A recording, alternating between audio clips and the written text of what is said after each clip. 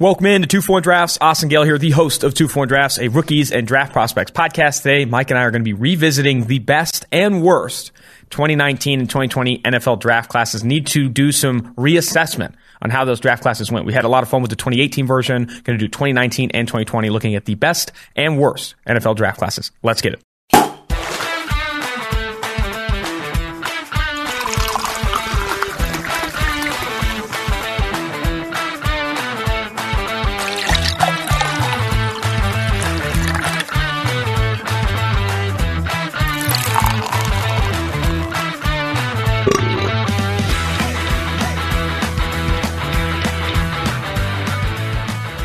Mike, you recently suffered a significant injury at the gym, and we rarely get opportunities on this podcast to talk about your shortcomings because you don't see a ton, you know? I get hit left and right with bad dates and these types of things, but you were the biggest, quoting you, biggest idiot at the gym the other day. Yeah. Talk to me about it. No, I mean, my shortcomings usually come from me getting hurt, doing dumb stuff. We talked about me breaking my hand on a punching bag in Austin, Texas last month.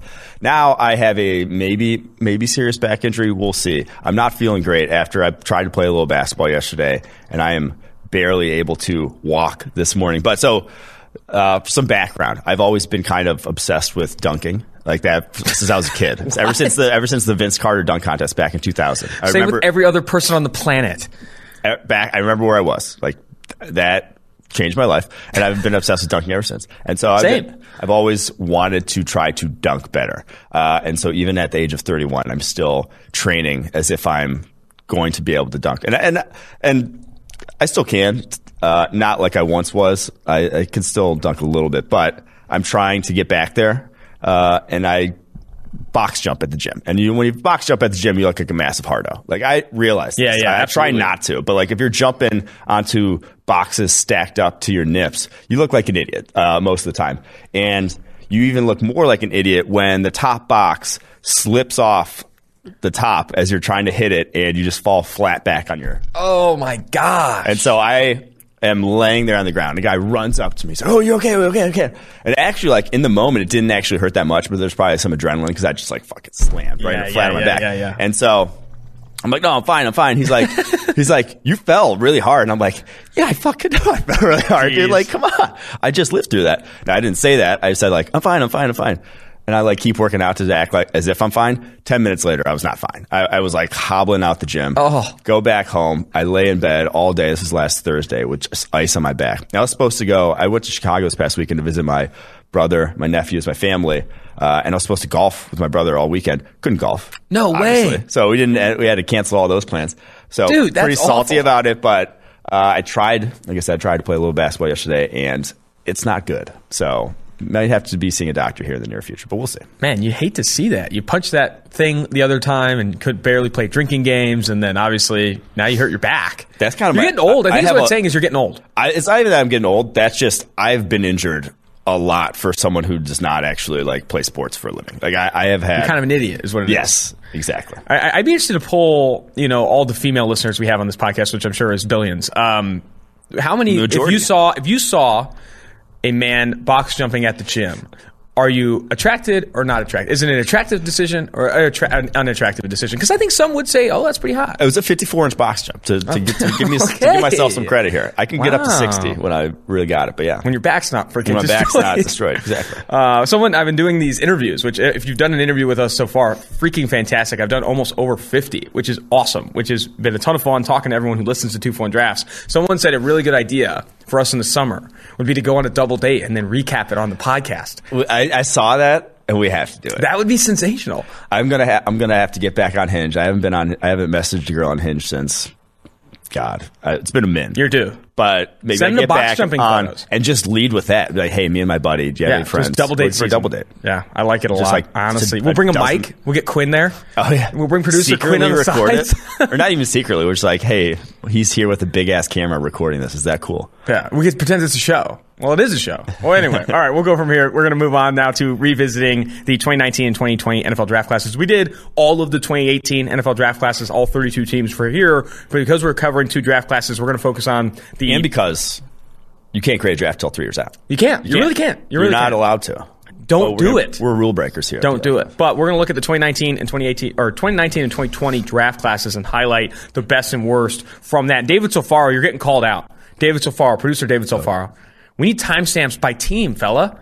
YouTube needs timestamps by team, not by segment. So get on that. We need you, bud. Yeah. We need you. David Sofaro, big shout out to him as well. He's been the guy who's getting a ton of these interviews. That Tom Allen interview was fun. PJ Fleck on Monday. He is absolutely electric, dude. Yeah. He is one of the craziest people I think I've ever met in my life. It was a wild interview. We're also talking to Tristan Wirfs in a couple days here. A lot of fun interviews on the books. David Sofaro setting those up. But we need the timestamps, brother. Let's get it. I will say, you can know if a draft is good early on.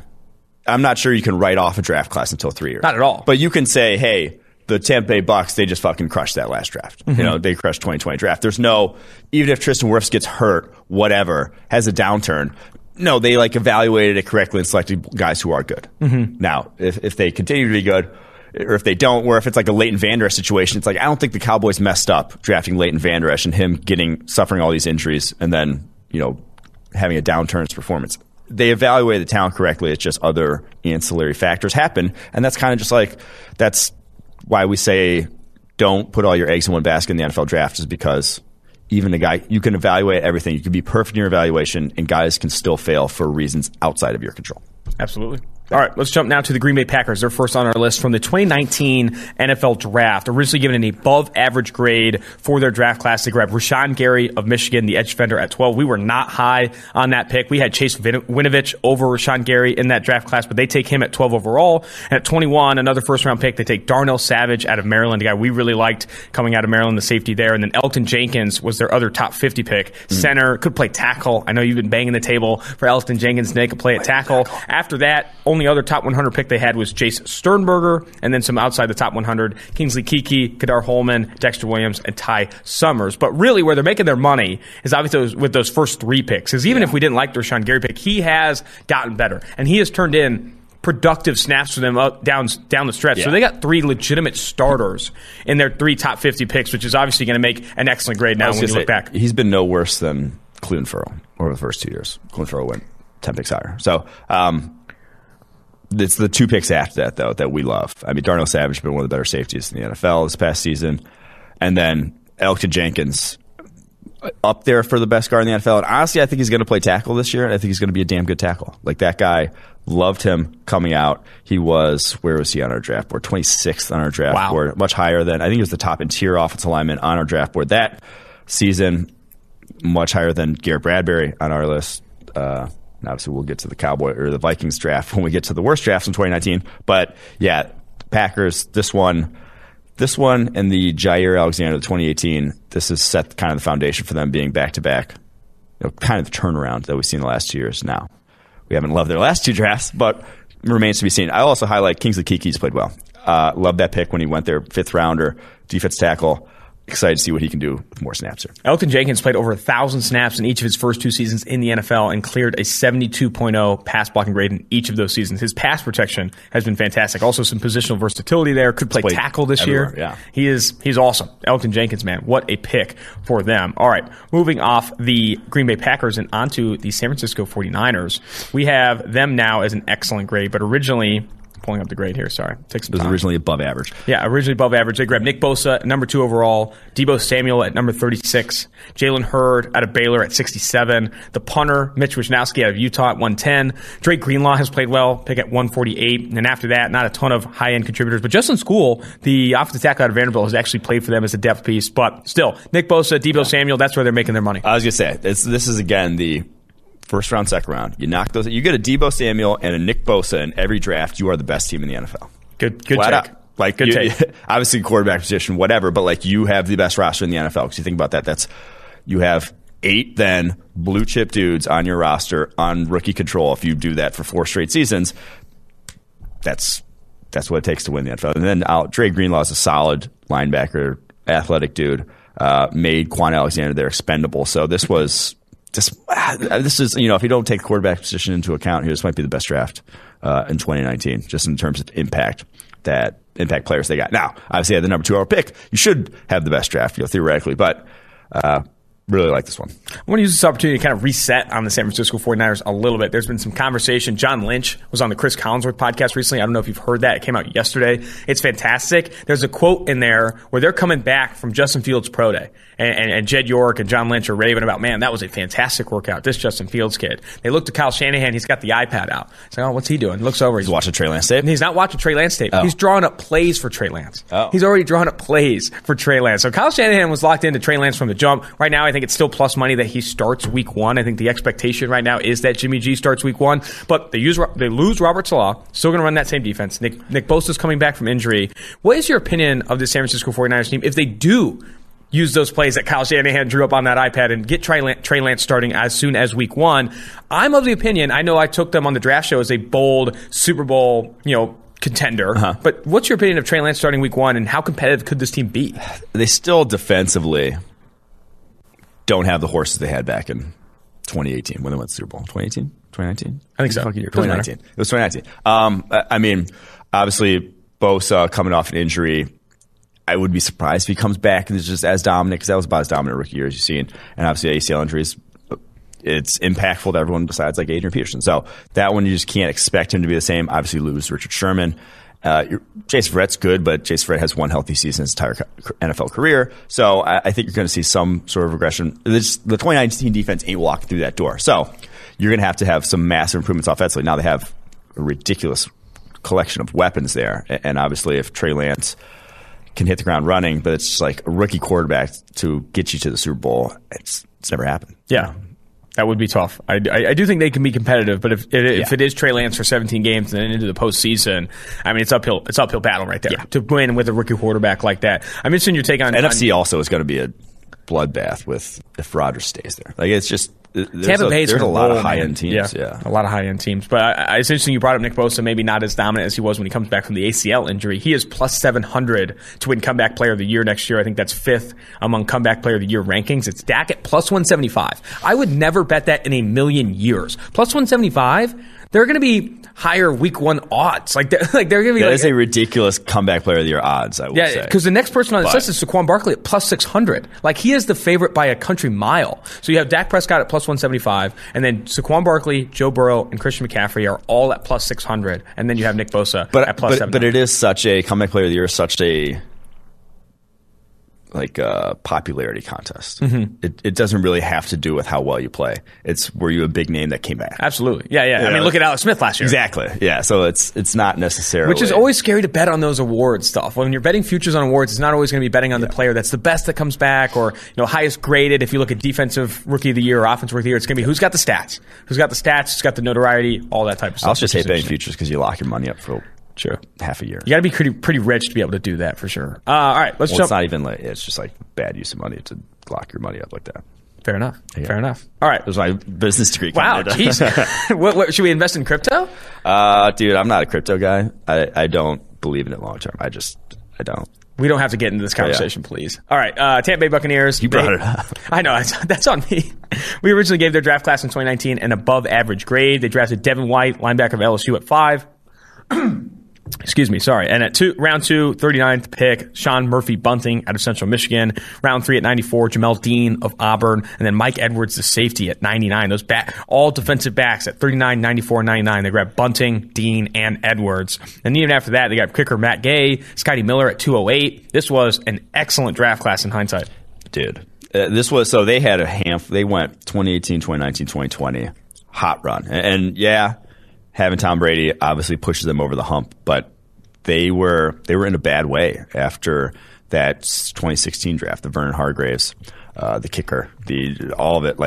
This was a roster bereft of talent, especially on the defensive side of the ball, and they flipped the script. And it's because of these drafts, and that's how quickly things can change. It's not going to be 1 year, but it can be if you have 3 straight drafts like the Bucs had, you can win a Super Bowl. And Sean Murphy-Bunting, Jamel Dean. Dean's the one that, in retrospect, I just wish I would have been higher on. So he goes 94th overall in that draft. That linebacker build. We had him 73rd. I loved his tape, but it was such an odd eval. He did not play corner the way you're going to have to play corner in the NFL. And he looked like he was 220 pounds playing on the outside. And he comes to combine as 206 and runs a 4.3. And I'm just like, what is like, it was just such a weird profile, such a unique profile coming out. And I'm like hesitant to really get on board with it. But like, he didn't lose much back on the tape at Auburn. Obviously comes to Tampa and could say the same shit. Like he has through 2 seasons now, he's got 18 pass breakups on only 958 coverage snaps. Like he has been ball production, lockdown on the outside. Now he bites on double moves every now and then. Like that's his MO. We all do. That's his MO. But he's a damn good corner to find in the 3rd round. Let's talk a little bit more about Devin White. In 2019, a 51.9 overall grade according to PFF, and even this past year, just a 48.1 PFF grade, largely due to run defense. Also has given up a decent amount of yards in coverage. This past year, he allowed 928 yards in coverage, and that includes the Super Bowl, that includes the postseason run, but still, 20 yards in coverage, 123 targets in his direction last year. Like that's absurd. Like those are heavy, heavy numbers. He's getting the primary coverage defender a ton, and it's very difficult playing linebacker in the NFL, and this is a big part of it. Devin White's one of the most athletic linebackers in the NFL. And is still getting exposed really just off matchups as in coverage. According to PFF's linebacker rankings that Sam Monson wrote up for today, he's 25th in the NFL on PFF's linebacker rankings. What's the next step for Devin White, and what's your opinion beyond the grades for Devin White? Yeah, I mean, the game is still not, he's not playing at the speed he was at LSU in terms of just like seeing things, getting to where he needs to be. But you saw it, like you see it on his tape, and you see plays that no one else is going to make, and that's why you draft a guy. That's why you draft the guys that run 4.4s. And obviously came out this offseason, ran 4.37 or whatever. In that, I didn't see that video. He had a video of him running 4.37. So wow. And Mecole Hardman ran 4.2 too. But jeez, that's why you draft those guys. Is because a 4.6 even linebacker, who's an athletic linebacker who runs 4.6, is not going to be making plays that Devin White's making. And you live with some of the lapses in zone. You live with that. Because down the stretch, he was making plays left and right. Like he looked like a different player in the playoffs than we saw early in the season. And just the speed of the game and what he can do as a blitzer too is insane. He had 33 pressures this past season. He gets home in a hurry. So 25th, I will say this past season, sure, he might have been 25th over the course of the season. I think he's going to be better than that next year. I think you saw. He's just too good to fail. I think when you see the flashes, and we talk a ton on this podcast about the flashes and seeing it, and you just got to see it. I do think that there are opportunities to put him in a better position to succeed when you're put in a position to be targeted as often as he is. It's going to be very difficult to grade well in PFF system. If you get targeted at linebacker, regardless of who you are, 120 times in a season, the grades aren't going to be great. Like if you get targeted that many times, because it's just so difficult to limit that, especially when you're allowing so much in front of you. You're defending screens, you're defending swing passes, and these types of things. You're going to give up receptions, you're going to give up yards. But I do think that he does some rare things on tape, and I think that can't be understated. One more thing on the Bucs before we move forward. You look at what they've done with Sean Murphy-Bunting, Jamel Dean, Mike Edwards. None of these guys top 10, top 15 cornerbacks in the NFL. Not even Carlton Davis being a top 15 corner in the NFL. But what they did, and we talk about creeping towards average and being average along the offensive line, I would argue that increasing the floor of your secondary, obviously you want Jalen Ramsey's, you want Jaire Alexander's. Those guys matter. But increasing the floor of your secondary is very, very important. Like you do not want holes in your secondary similar how you not want holes in your offensive line. And I think that's maybe too obvious. You don't want holes anywhere. But I do think there's something to be said about like, dude, just keep throwing resources at the secondary, not even to just hit on guys, but to make sure the floor of your secondary is better. Yeah, so I like a thought experiment on this versus holes on your defensive line versus holes in your secondary. A hole in your defensive line, either that guy, one, doesn't get pressure, or two, his gap opens up in the run game, 8-yard run.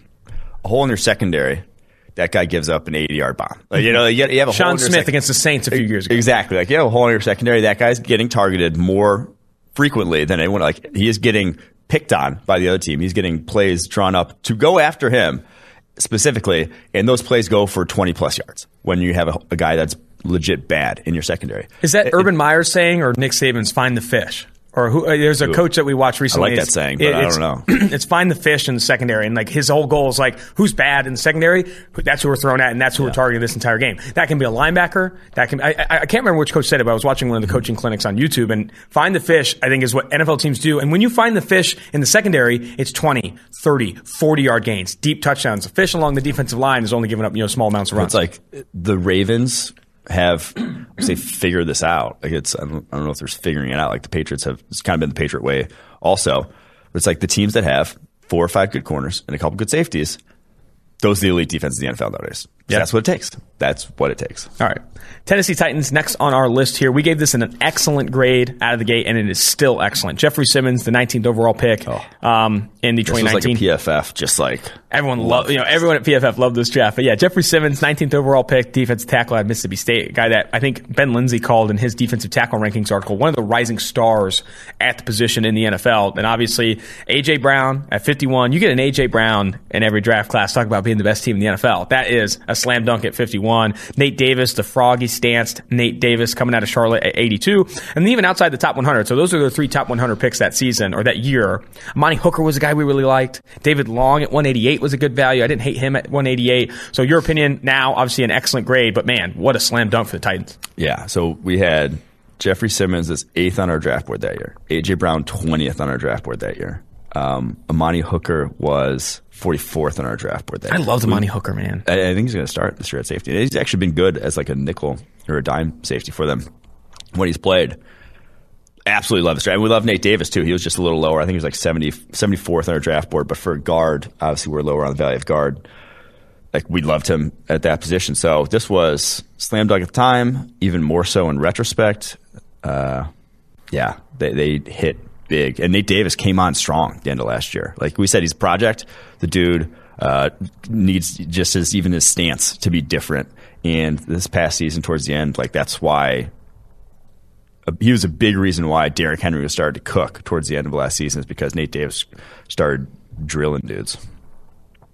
Do you feel what do you feel about like Jeffrey Simmons? I think Jeffrey Simmons has not graded in the 85s or 90s yet as a pass rusher or even as a overall. But do you think he is that ascending star that Ben Lindsay has talked about? He has an 83.6 grade this past year. That's fine. Oh, that's second year player. I was saying 85, 90s. He's not gotten to that upper echelon. He's good. He's very good. That's a second year guy grading that well that's impressive. He's going to continue to get better, and he's another guy where not coming off the field. He played in over 900 snaps last season. That's when you have a defensive tackle that can play well and also not be a limited role player, not have to come off the field to be efficient. That's so valuable in my opinion. So yeah, Jeffrey Simmons.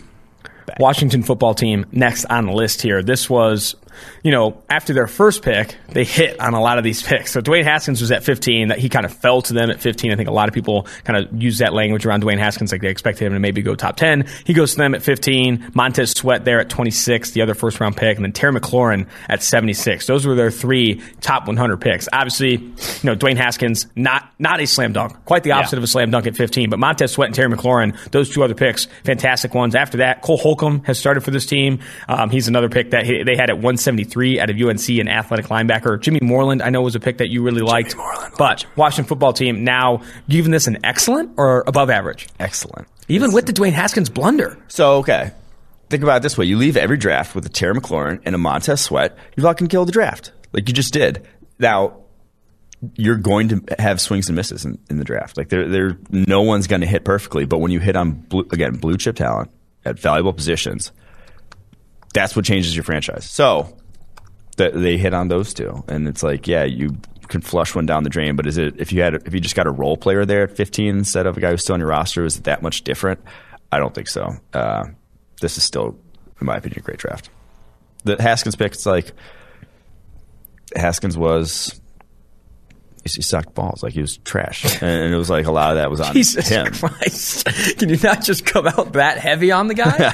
He sucked balls. He was trash. We have social teams foaming at the mouth to put freaking quote graphics on Twitter, and you're dropping those. But like that. But again, whatever. Like there are other picks. Like go back and look at this first round.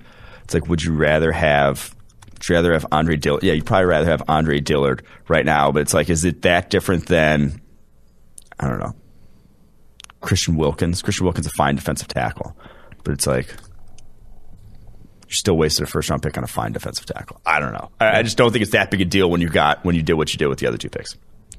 Shall we move to the worst draft classes? Let's get away from the balls. Those are no more balls and trash, please. If we possibly could we move to those? I'd love to get to that now. Dallas Cowboys, worst one of the worst draft classes from 2019.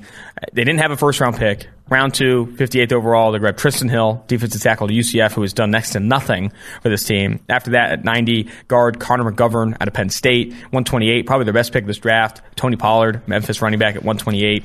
And then after that, man... I say, there's a common theme. We're going to go to these worst drafts. The common theme is their best pick was a running back. Yeah. Another common theme, too, is that just not a lot of these guys, are even on the football field. Yes. They're not even seeing these guys hit the field. Tristan Hill has played, but he's not played well. After that, it's like these guys have not played a ton for this football team, and for good reason, because they have not... I don't want to use the same verbs that you use, or the same adjectives that you've used, but still, I do think that Tony Pollard's their best pick, and after that, man, like the Tristan Hill, no first-round pick, that's a blunder. Dude, they traded the first-round pick for Amari Cooper that year. Tristan Hill was 144th on our board that year. He had no anchor for a defensive tackle. Still is not. 29.8 run defense grade this past year. And that was when he could see the field. Couldn't even see the field as a rookie. Tough one. It was a tough one. Like at the time, that was kind of the agreed upon, that's a reach. Like everyone kind of said that. And then in retrospect, yeah, it still seems that way. Just not great. Just not a great draft for the boys. But obviously when you don't have a first round pick, it's going to be tough to get value, but still.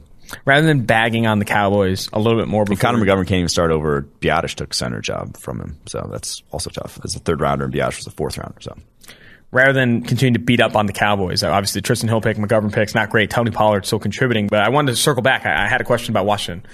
Montez Sweat, we were not super high on Montez Sweat coming out compared to others. I think there were others that were higher on Montez Sweat coming out. What was your opinion of him coming out? What's your opinion now? What he's developed into in the NFL?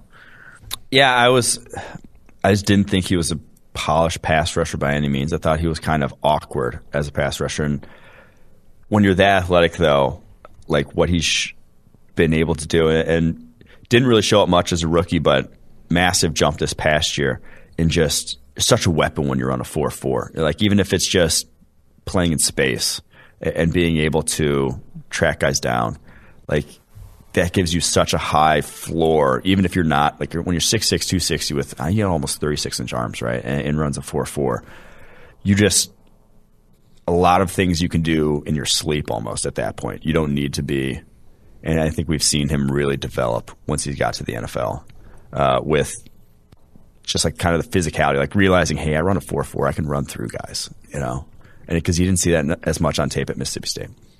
Fair enough. All right. Next on our list, we're going to move to, after the Dallas Cowboys, Minnesota Vikings, another worst draft class. But let's talk about, you know, in these uncertain times, life is full of questions. Like, when should I start thinking about life insurance? But however difficult these questions may be, Western Southern can help you answer them. Backed by over 130 years of experience, together we can look ahead to leave the unknown behind. Western Southern Financial Group, life insurance, retirement, and investments. Also, the big sponsor of this helmet right here. Western Southern, big shout out. They're always here. We don't mention them a ton. Big shout out to Western Southern, a big sponsor here for the 2-for-1 Draft podcast. All right. So at trivia yesterday, I was talking with Mitch and Nick. Obviously, no one on the podcast listening knows them. Your friends. Our friends. And absolute studs. Both of them. Absolute studs. And I was like, I feel like I'm a good demo to be hawking life insurance. Like I'm actually at risk, like here with the way I live. Honestly, I've heard of a good place. Western Southern is a good place to get life insurance. And but I don't know how much they'll cover if you're doing wild box jumps and trying to dunk. I might be too out of there. I'm sure there's an interview process for getting life insurance. Don't mention that you still have admirations to dunk. I don't think that's going to help you a ton in this process at 31 years old. My weekend habits either. Don't mention those either at all. No substance abuse. All right, Minnesota Vikings. That's not what I was. What are you talking about? Minnesota Vikings, round 1, 18. Center, Garrett Bradbury of NC State. At 50, they grabbed tight end Irv Smith out of Alabama. 102, those are only 2 top 100 picks, only 2 top 50 picks in that draft class. At 102, they grabbed running back Alexander Madison out of Boise. I loved Alexander Madison, but he's just not going to see the field, like, at all. I mean, he's going to see the field in bits with Dalvin Cook gets hurt or spelling him, but still, when you draft a player at 102 and he only plays, 20, 30% of the snaps in an ideal situation, that's going to be tough. After that, some other names that people have probably heard of. Drew Samia, absolutely trounced at guard when given the opportunity. The Oklahoma guard, drafted at 114. Chris Boyd has seen some snaps, has not played well. Armon Watts out of Arkansas is, again, a guy that hasn't seen a ton of snaps. Again, he was drafted at 190. Let's not focus on the 8 picks they had in round 6 and round 7 combined. Their first 3 picks, or first 2 picks really, just not all that fantastic with Garrett Bradbury and tight end Irv Smith. Yeah, this was The Bradbury pick was just it was the killer of their offensive line past years. They brought him in thinking this solidifies it. This is gonna give Kirk the pass protection. Pass protection grade at 41.4 as a rookie, and then 38.8 this past year. Like he just doesn't have the size to hold up to powerful nose tackles. And he's in a division where there's some powerful nose tackles. A guy like Kenny Clark has been his nemesis the past 2 seasons. So not great. And then again, your best pick's probably the running back there. Like that's the guy who's shown the most, Alexander Mattison. And the Drew Samia one hurts too because that's a place 114. You can't find a lot of impact players in 114, but you should be able to find a guard. Like you can find a guard who can like at least start for you usually. And Samia is just not 17.0 pass blocking rate this past year. Not even been playable. The interior offensive line for the Minnesota Vikings, specifically in pass protection, has been bodied. Garrett Bradbury included. And as a rookie, he played over 1,000 snaps as a rookie, 41.4 pass blocking grade. This past season, over 1,000 snaps his sophomore campaign, 38.8 pass blocking grade. Getting beat up by better competition when head up on the nose. And again, some of that's the short arm, some of that's other things. But like his run blocking has improved. 60.7 PFF run blocking grade in 2019, and then a 69.3 run blocking grade in 2020. One of the best zone blocking centers in college football coming out of NC State. But the pass protection concerns at center are obviously going to be tough, man. Yeah. Giving up that interior pressure as consistently as Bradbury has, got to make it very difficult for this to be obviously a worthwhile first-round pick. Minnesota Vikings, what's your take? It's an opportunity to talk about their strategy overall and just getting as many picks as possible. We've talked a lot. Well, they get like about a lot of 6 and 7. Yeah, that's what I'm saying. Like they get a ton of picks. Like we got to keep swinging the bat, but they get like 8 day 3 picks, like 9 day 3 picks, and then hope those guys pan out, when rarely the hit rate on those guys is just so low. Like, what are you looking for when you are investing so much or trading back so much that you are picking up those day 3 picks? Well, I think they're sort of the reason they employed the strategy is because their cap situation was such that they just needed bodies. Like they're straight, we're going to have to cut a lot, or not cut, like let a lot of guys who are expensive walk, or just like a lot of players walk, and they just needed to fill out a roster, basically. So that's why I think they employ the strategy of late. Talk about a free fall for this next draft class. The Philadelphia Eagles. My goodness. We had an above-average grade here. We loved Andre Dillard, Washington State offensive tackle, picked at 22, a guy who had a ton of pass blocking reps, a ton of true pass sets, had played well on those in Washington State's offense, has not lived up to the billing, at least of a first-round pick so far. He got hurt this past year. Like that one's a TBD. Obviously, didn't hit the ground running as a rookie, but not a lot of tackles do. So that one, jury's still out. You're saying, yes. Are you going to say the same about J.J. Arcega-Whiteside? Of course I will. My goodness. So at 53, they grabbed running back Miles Sanders, probably their best pick, at least the highest end contributor. And then after that, at 57, so they had the 22nd, 53rd, and 57th overall pick. Yeah, 3 top 60 picks, and came away with Andre Dillard, Miles Sanders, and J.J. Arcega-Whiteside. At the time, all guys that PFF liked. Running back was probably higher than where we would have taken Miles Sanders, but still, guys we liked. Miles Sanders, former 5-star out of Penn State, backup to Saquon Barkley. Only reason he didn't see more production. Good pass catcher, these different things, but still, Dillard, Sanders, Arcega-Whiteside with 3 top 60 picks. They're looking back on this draft and saying, man, what the fuck is going on? We did not hit here. That's an accurate assessment of looking back on it because Miles Sanders, again, your best pick's a running back. That's your Terry McLaurin on the board. It goes off at 76, and then you get Arcega-Whiteside at 57. Who we would have picked there. Yeah, I know. I'm saying others would have too. Eagles would have picked. No, DK Metcalf is who we would have picked there. He was still on the board. He was our number 1 receiver that year. Yeah. So that one's the one I cannot fathom how he can't see the field there. I don't know. I don't know what the hell's going on.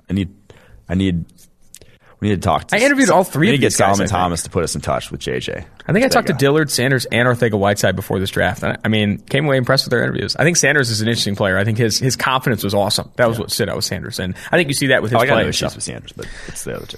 That have been just nothing. Brutal to see. So you would have gone DK Metcalf over Arcega-Whiteside. I think a lot of Eagles fans would say the same. I think they hear J-Jaw and they get really, really upset about that pick. DK was 17th on our board that year. So still doesn't make sense why he fell. All right, now to the New England Patriots. At the time, gave this an above-average grade, even despite not loving the N'Keal Harry pick. We were not as high on N'Keal Harry, the Arizona State wide receiver, as others were. He's drafted 61st on the PFF draft board. 61st on the PFF draft board. He's drafted at 32nd. After that, they grabbed Joejuan Williams, that big monster defensive back out of Vanderbilt. Chase Winovich at 77 out of Michigan. Damian Harris at 87. And then right outside the top 100 Leonard at 101, depth offensive lineman Yadni Kajust. We love the Yeldy Froholt pick at 118, but I don't think he's even playing for this team anymore. Jarrett Stidham has obviously played for them a little bit. He was drafted at 133, but focusing on those top 4, top 5 picks, again, did not come away with any Terry McLaurins, any DK Metcalfs in this class. Yeah, I mean, Joejuan Williams played 257 snaps through 2 years. He's not been able to see the field. So maybe go a little TBD there, but we weren't high on him. He was 88th on our board when he came off there in the second round. Obviously, N'Keal Harry, everyone knows about him and how he's not been able to see the field, not been able to produce in that offense. But I will say Chase Winovich, a little bit of saving grace in this. He has actually, we said it, he's outgraded Rashawn Gary through 2 seasons. So we did say that. We did say that. And he had 72.3 pass rushing grades this past year, 47 pressures. Not bad. Not bad. Moving now to the Cleveland Browns. This is another draft class that we are not going to come away with too high on here, but we liked at the time. Like Greedy Williams. Well, we liked Greedy Williams at the time. Yeah, we liked the Greedy Williams pick. They didn't have a first-round pick. They traded that away for Odell Beckham Jr. prior to this draft. And then Greedy Williams at 46, the LSU corner, that probably TBD too. Like he has not played a lot due to injury as well. Tore his Achilles, right? Or no, he didn't have his shoulder injury, I think. Sione Takitaki, the BYU linebacker, that still, I think to this day, has one of the more interesting backgrounds. He's that guy who was kicked off the team, then came back for grades, and then took a mission trip. Like he did a lot of things at BYU before coming back. I think he was originally committed to Utah. A handful of interesting background pieces. Go check out the 2019 draft guide that we did for PFF. After that, Sheldrick Redwine, the Miami safety at 119. Linebacker Mack Wilson of Alabama at 155. Austin Siebert, the kicker, at 170. Not a lot of impact players so far. Yeah, this was the draft class that just they didn't have capital because they traded. I think they traded. They spent one for Jarvis Landry in this year, and they spent one for Odell Beckham in this year. So that they didn't have a lot of picks, and then when guys get hurt in those top picks, it's like that's kind of why you end up on this list. Still, though, TBD with Greedy Williams, obviously getting injured this past year. How would you grade the Odell Beckham Jr. trade? What did you think of it at the time, and how would you say it now? I thought it was a worthwhile move when you had as much draft capital as they did and as much cap space, but I think it's been a disaster, and I think it's honestly like him and Baker just don't fucking. They're on the same page. There's not. There's something about them. So you don't think it's going to be good this year? When he's on the football field, Baker loses his mind. I don't know what it is. It just does. I don't know if I love that take or I hate that take. It's. I mean, just look at his on-off field splits. Yeah. It is insane. It's insane. Yeah. There's. Say whatever you want about it, but like they are so distinct, even like rookie year to year 2 to the 5 games to like even in that game where he gets hurt when he starts off 0 for 5 or like 1 for 5, throws the pick to Odell gets hurt and then doesn't have an incompletion the rest of the game besides Spike. Like, what are the odds of that? Just a big weight lifted off his shoulders. I don't know. That's interesting. I want to hear Baker Mayfield's like honest take on that. I'm sure he's been asked about it, and he's like, "No, Odell Beckham Jr. makes our team great," or whatever. But what's the honest take from Baker? Does he like this offense without OBJ? I don't know. Speaking of disaster, though, the Oakland Raiders, after trading away Amari Cooper and Khalil Mack to gather a ton of top capital here, they grabbed Cleveland Ferrell at 4, one of the biggest reaches of round 1. Then Josh Jacobs, a running back, at 24, and then a box safety and Jonathan Abram at 27. They had lowest grade safety in the NFL this past year. Lowest grade safety in the NFL this past season. They had 3 top 30 picks. I think their best pick there might be Cleveland Ferrell. Even if Josh Jacobs is graded better. Yeah. Because Cleveland Ferrell at least starts at a high-value position. According to PFF's edge rankings, he came in at 32. Like, his run defense has been solid. He's improved there. He's not an elite pass rusher. Likely will never be an elite pass rusher. Not better than Brian Burns. Not better than Josh Allen, guys that they passed on. But still, it's still been at least a contributor. I would say Cleveland Ferrell is the best pick of those 3. Yeah. And then after that, Trayvon Mullen. Yes, he's played for this team. He's played outside corner. But he has not played all that well. It's been getting inconsistent. He's played well in press, but poorly in off. Their best pick might be Max Crosby. Max Crosby's been better than Cleveland Ferrell. He was picked at 106 out of Eastern Michigan. Before you say, they got good players still, it's like, you should have gotten good players. You should have gotten more than just a couple solid stars. You should have gotten legitimate, high-end, blue chip. Yeah, not every swing of the bat in the draft is created equal. Just because you landed Max Crosby and Hunter Renfrow outside the top 100 doesn't make this draft all of a sudden good. Sometimes the joke. And it's like just because Cleveland Ferrell starts, just because Josh Jacobs starts, like that doesn't mean those were good picks. Mm-hmm. Like again, Cleveland Ferrell, you passed on 2 guys, and Josh Allen and Brian Burns, who are like could be elite pass rushers. Like Burns probably already is an elite pass rusher. You passed on those guys for Clelin Ferrell. You passed on Josh Jacobs and Jonathan Abram for legitimately any other position that like makes an impact, high impact on a football field, you know? So, and like Raiders fans saw it themselves. Josh Jacobs has a dog shit year 2 compared to year 1 because the offensive line goes backwards.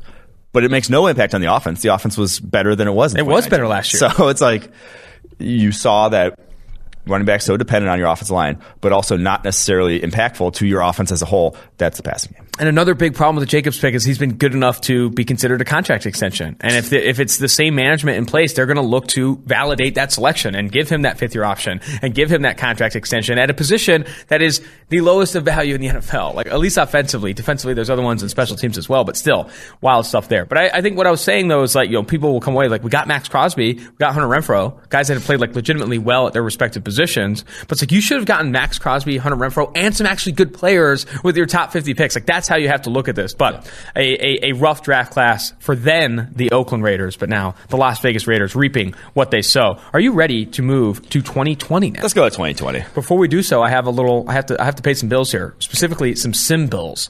PFF is now partnered with Symbol. I hated that. I'm going to restart. PFF has partnered with Symbol. That's SIMBULL, the stock market for sports that allows you to trade sports teams like stocks and earn cash payouts when your teams win. Symbol has blended sports and the stock market to offer you a new way to invest in and profit off your favorite teams. The MLB is in full swing for the rest of the summer, allowing you to earn daily cash payouts. And NFL free agency is still going on. So whoever lands a top of the market player will be sure to see their team's stock rise. Use promo code PFF and deposit $10 at symbol.app/PFF to earn a free PFF annual subscription. That's promo code PFF with a $10 deposit at symbol.app/PFF to earn a free annual subscription. PFF partners with Symbol. And we are on to... We're about to see Wave 2 of free agency coming up, June 1. Cuts Wave coming. 2. Are we ready for Wave 2? Hopefully it's better than COVID Wave 2.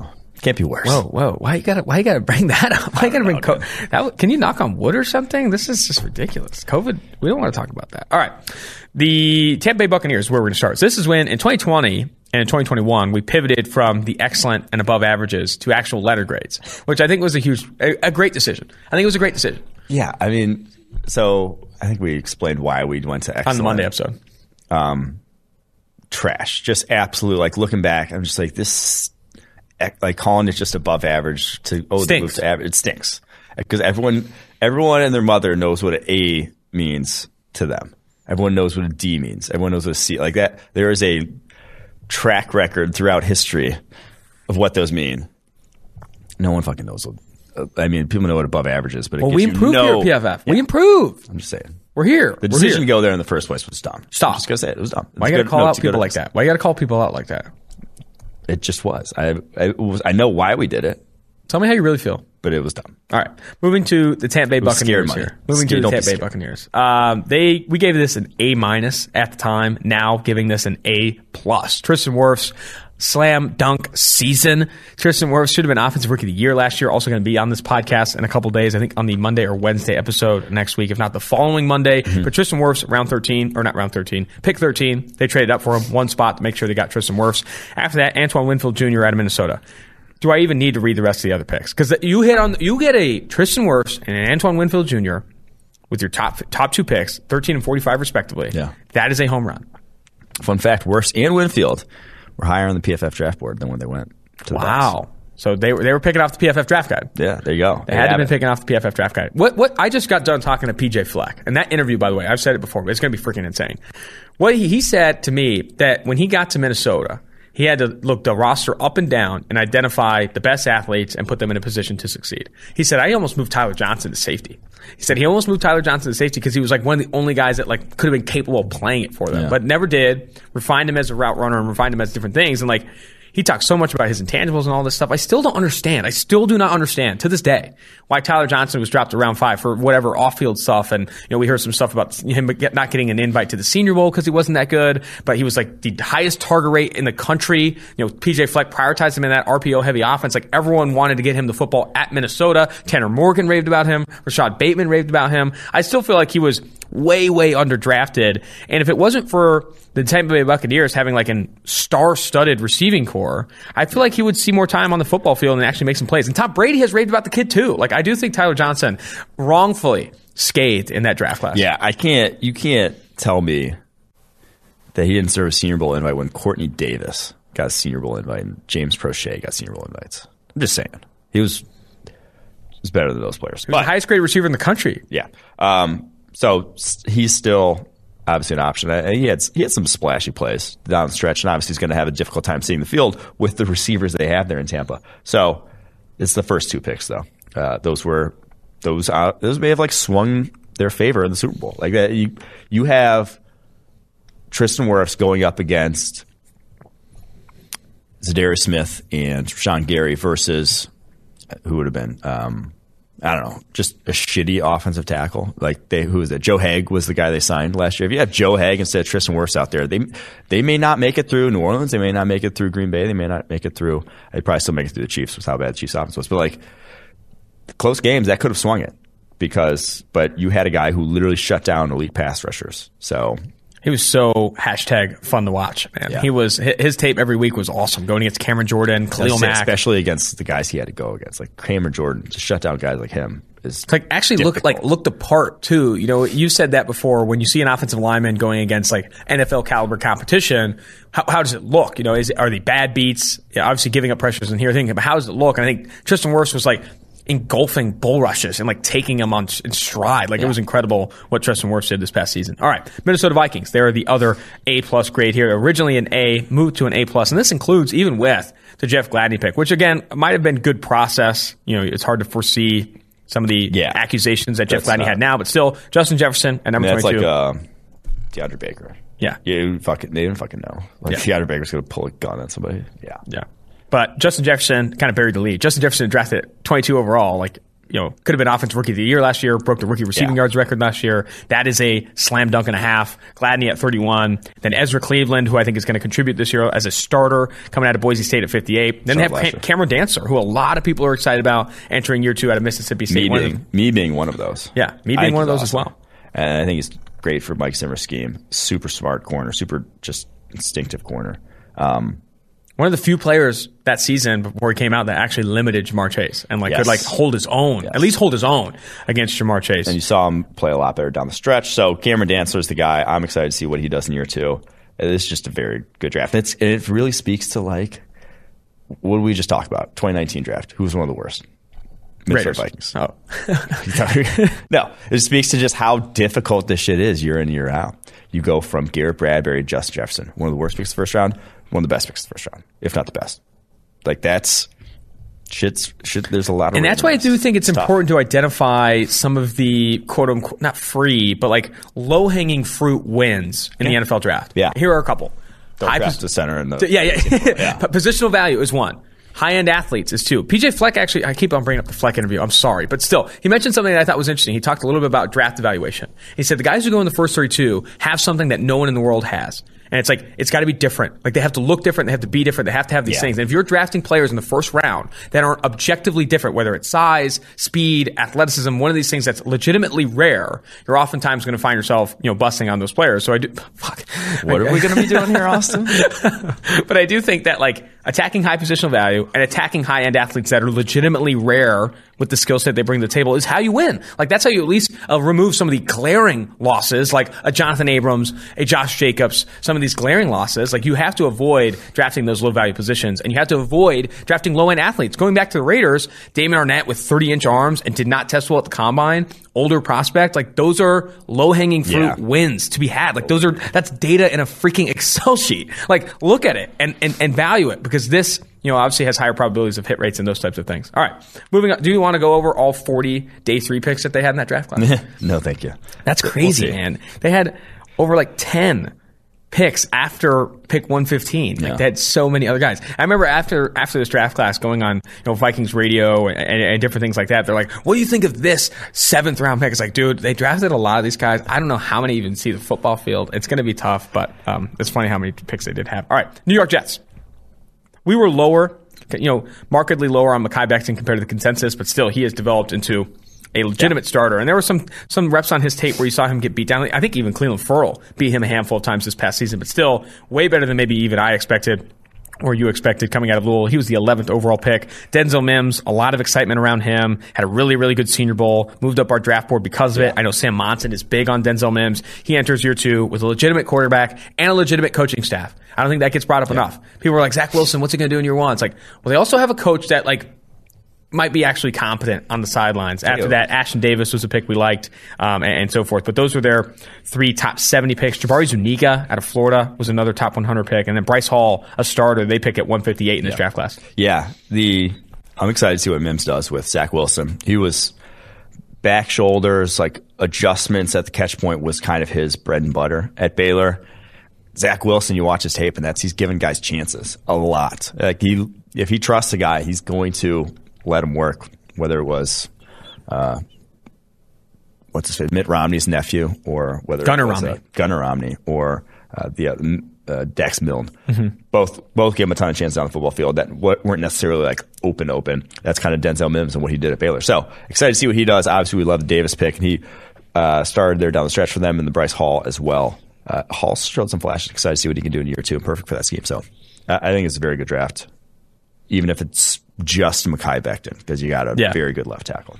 Dallas Cowboys next on our list here. CeeDee Lamb, Oklahoma at 17, was wild to see. We did not expect him to fall that far. I don't think Jerry Jones did either. Yeah. Sprinted the card in at a position where they're strengthening a strength, didn't attack an obvious position of need, but go grab a freaking stud in CeeDee Lamb. And then at 51, they grabbed Trayvon Diggs, who we liked probably better than 51. Did not have a great season last year. Then got hurt down the stretch. Mike McCarthy has talked about he's one of the best young players on that team. I still have faith that Trayvon Diggs can play well in the NFL. It's not going to be burnt toast for the rest of Trayvon Diggs' career. I don't think it's going to be burnt toast.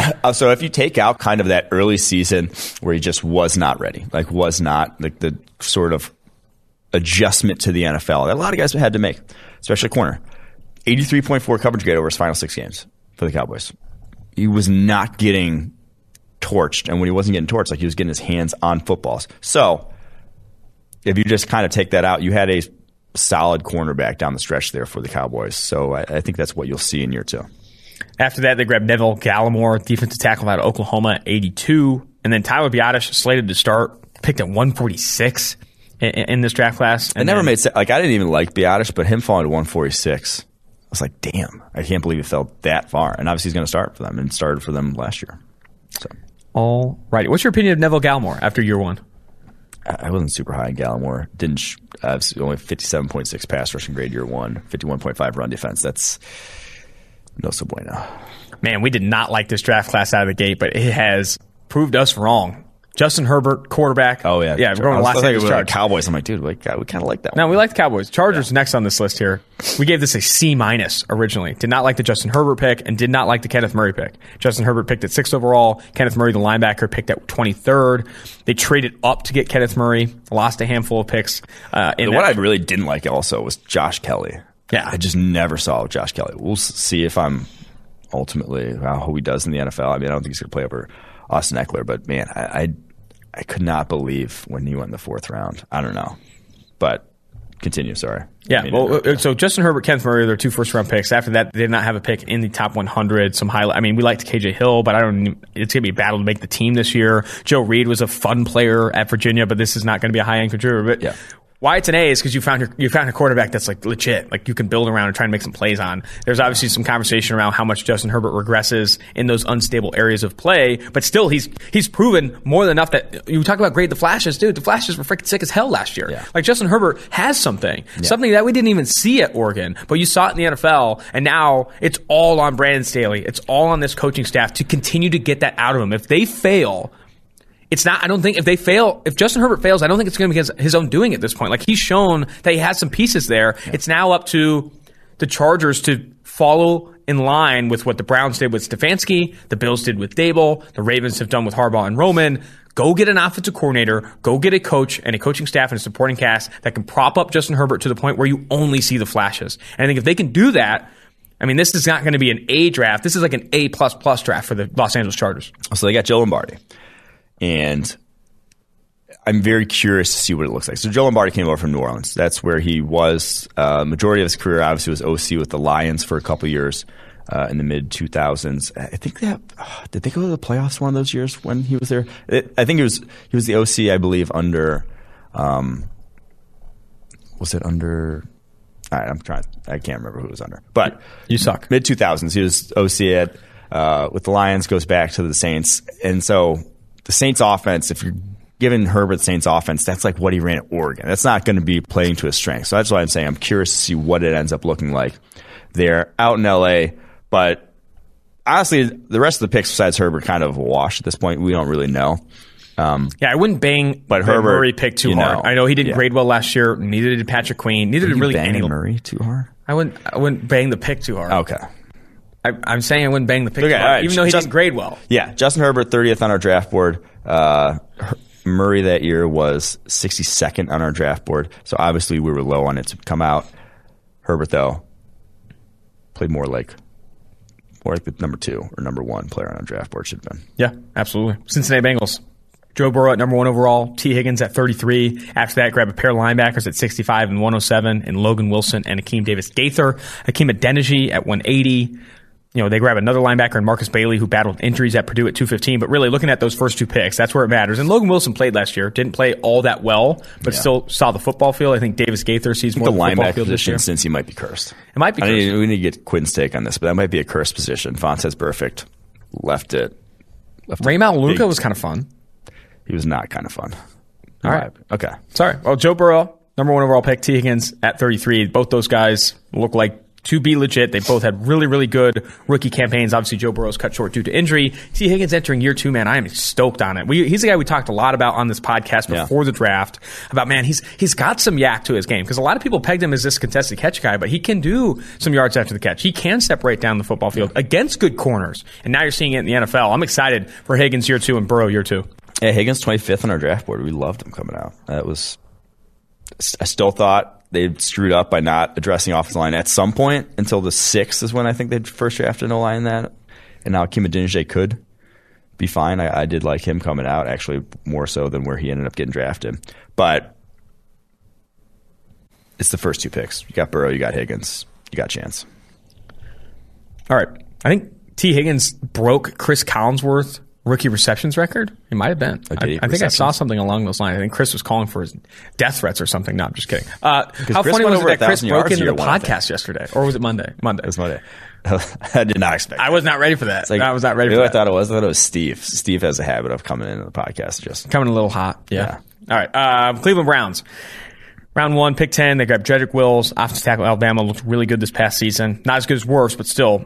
I mean, I think Wirfs just kind of overshadowed how well Wills played this past year. And then Grant Delpit at 44, still TBD on how good he'll be. Obviously lost that season due to injury. I'm excited for Jordan Elliott in year 2. He was really high on PFF's draft board. He falls to them at 88. Those are those 3 picks where you're like looking at those 3 to really contribute in year 2. And then Harrison Bryant, I think they got at least something at tight end. He is one of the few tight ends in that class that I think can get open on his own. And I didn't think there was a lot, but I think Harrison Bryant's one of them. And he actually looked most encouraging thing to me was he did not look like a liability as a run blocker. Obviously, in that Browns offense, you're going to have to inline block if you're one of the 2 tight ends.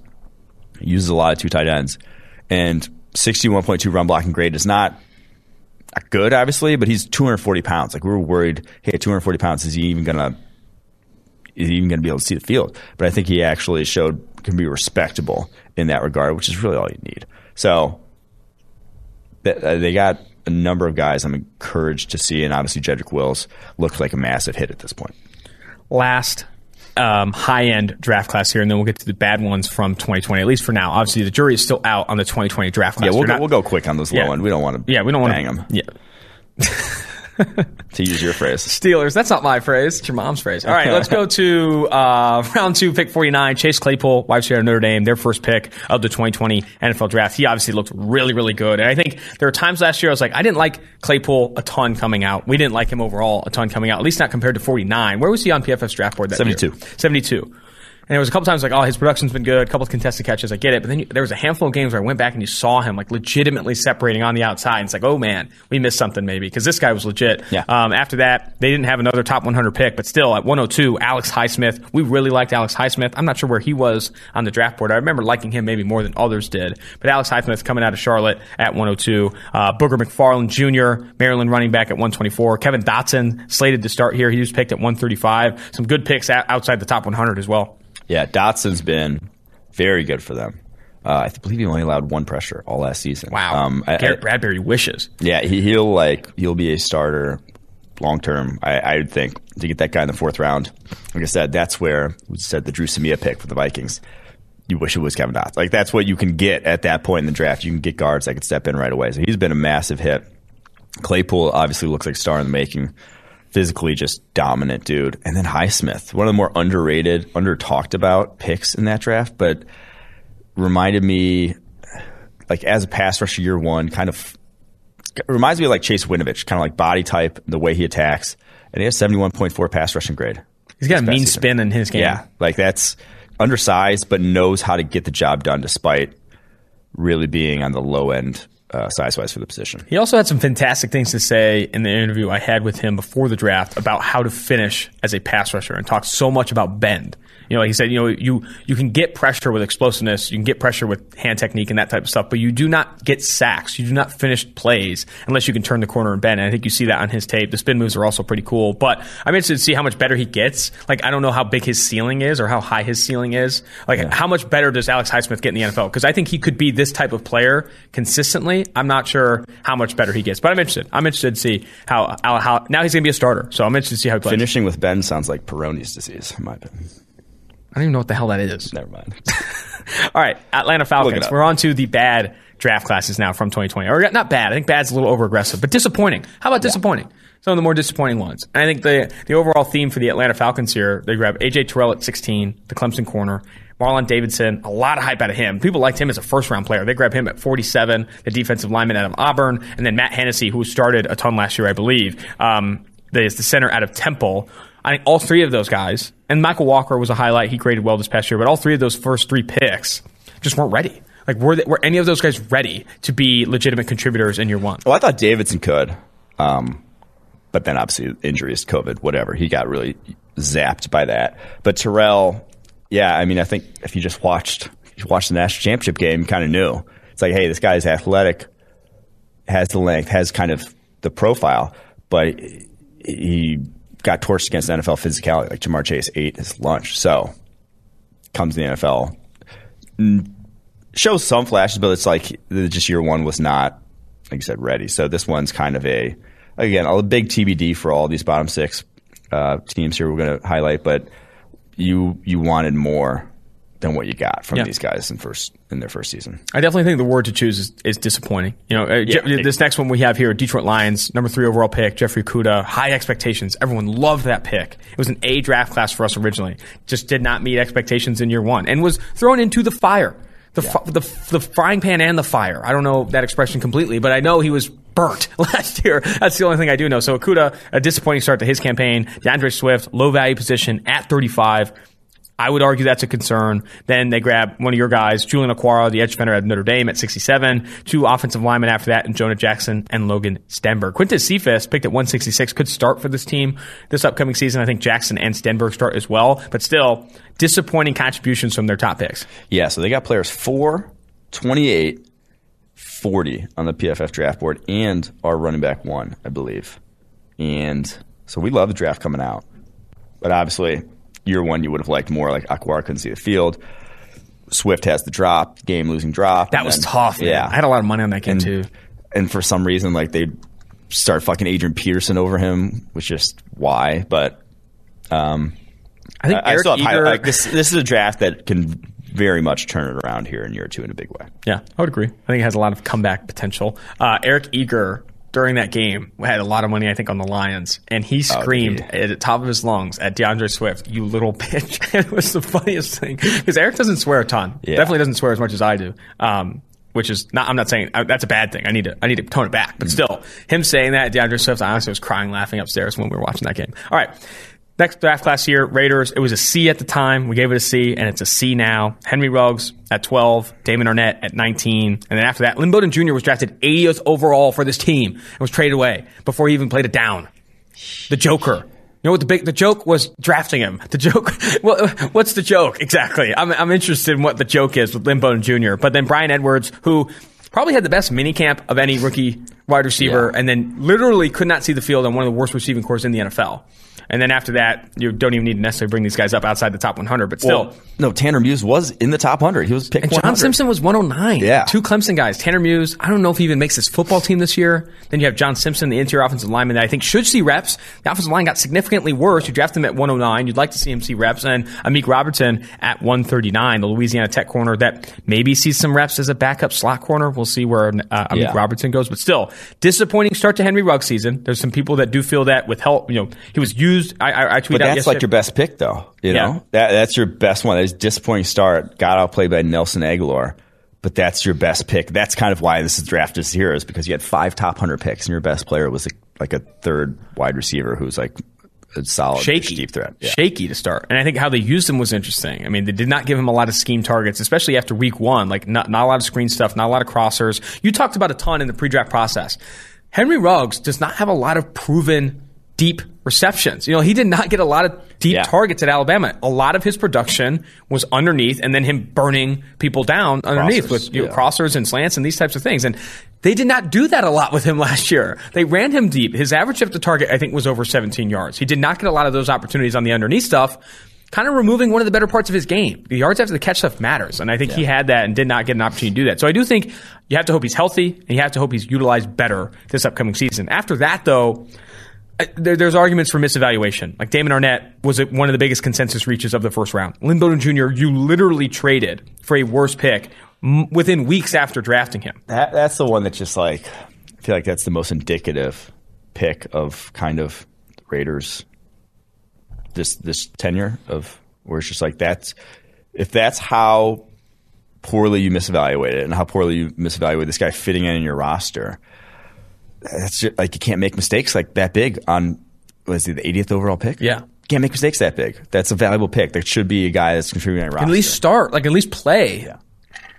Did not play it down. I'm honestly 60% certain too that when he was called the Joker, Lynn Bowden Jr. is a big tattoos guy, has a ton of tattoos. I think he got a Joker tattoo and then was traded before he was even using that role. I'm 50% sure. I need to go back to the Instagram and look for that. But still, a disastrous draft class for the Raiders. Disappointing to say the least. And Lynn Bowden Jr., you talk about the Detroit Lions. Oh, this is a bounce back opportunity. These guys could come back. Lynn Bowden Jr. is not coming back for this team. Bryan Edwards is going to be buried down the depth chart. I don't think he actually makes some plays this upcoming season. Muse, Simpson, Robertson, all going to be battling for spots on this football team. Henry Ruggs is the only bounce-back candidate necessarily. And Arnett, potentially, but did not play well this past year. There's been reports that he has 1 foot out the door. We're not sure what's going on with the Las Vegas Raiders draft class. All right, moving to the Seattle Seahawks. All righty. We just said we were not going to bag too hard. It's tough, man, though. When you went in. But the Raiders is different than the Lions and the Falcons. I don't think there were glaringly bad processes with the Falcons and Lions. Their players did not play well out of the gate. They still are on their football team, though. They didn't cut any of them or trade any of them. Yeah. With the Raiders, it's a different story. There's a lot of conversation about process with the Raiders draft class. All right, Seattle Seahawks. We did not like their draft class coming out. It actually slightly improved since then. It was a C- originally. We have it as a C now. Linebacker Jordan Brooks at 27. Darrell Taylor, the edge defender out of Tennessee, at 48. Damian Lewis played well out of the gate, started a ton for them. He was picked at 69. And then after that, they did not have another top 100 pick. The only notable there, probably Alton Robinson out of Syracuse. I was going to say, Alton Robinson, Damian Lewis, you at least got contributors here. That's why you bump up the grade a little bit, but man, draft a backup linebacker with what they needed, and obviously we don't call the draft a short-term decision, but it's when does he play? And obviously they do play a good amount of base, which shouldn't. Today's NFL are old school base. Base right now is nickel for every other team in the NFL except for the Seahawks. But yeah, that pick, I just don't know when he sees the field with Bobby Wagner there. I don't know. I don't know. It's tough. Bobby Wagner, according to PFF's linebacker rankings that came out on PFF.com today, is the number 1 linebacker in the NFL, according to Sam Monson. All right, Houston Texans next on our list. Ross Blacklock, they did not have a first-round pick here. They grabbed Ross Blacklock at 40. We were not as high on Blacklock as others were. I remember late in the process, some of the bigger NFL draft analysts were hyping up Blacklock, loved his athleticism, these different things. But he's drafted at 40. Then you grab Jonathan Grenard out of Florida at 90. And then at 126, Charlie Heck, who, man, that Senior Bowl tape, I remember watching it with Owen Reese. Big shout out to Owen Reese, who goes down to the Senior Bowl. I think he's an offensive line coach for Wisconsin Whitewater. Yes. And he would look at Heck and be like, what the hell is going on? What the heck is going on, maybe? But his sets were interesting, for lack of a better word, or maybe lack of a more condescending word. But still, Heck at 126. John Reed might be their best pick here. I don't know. This is a tough one here. This is a tough one for the Texans.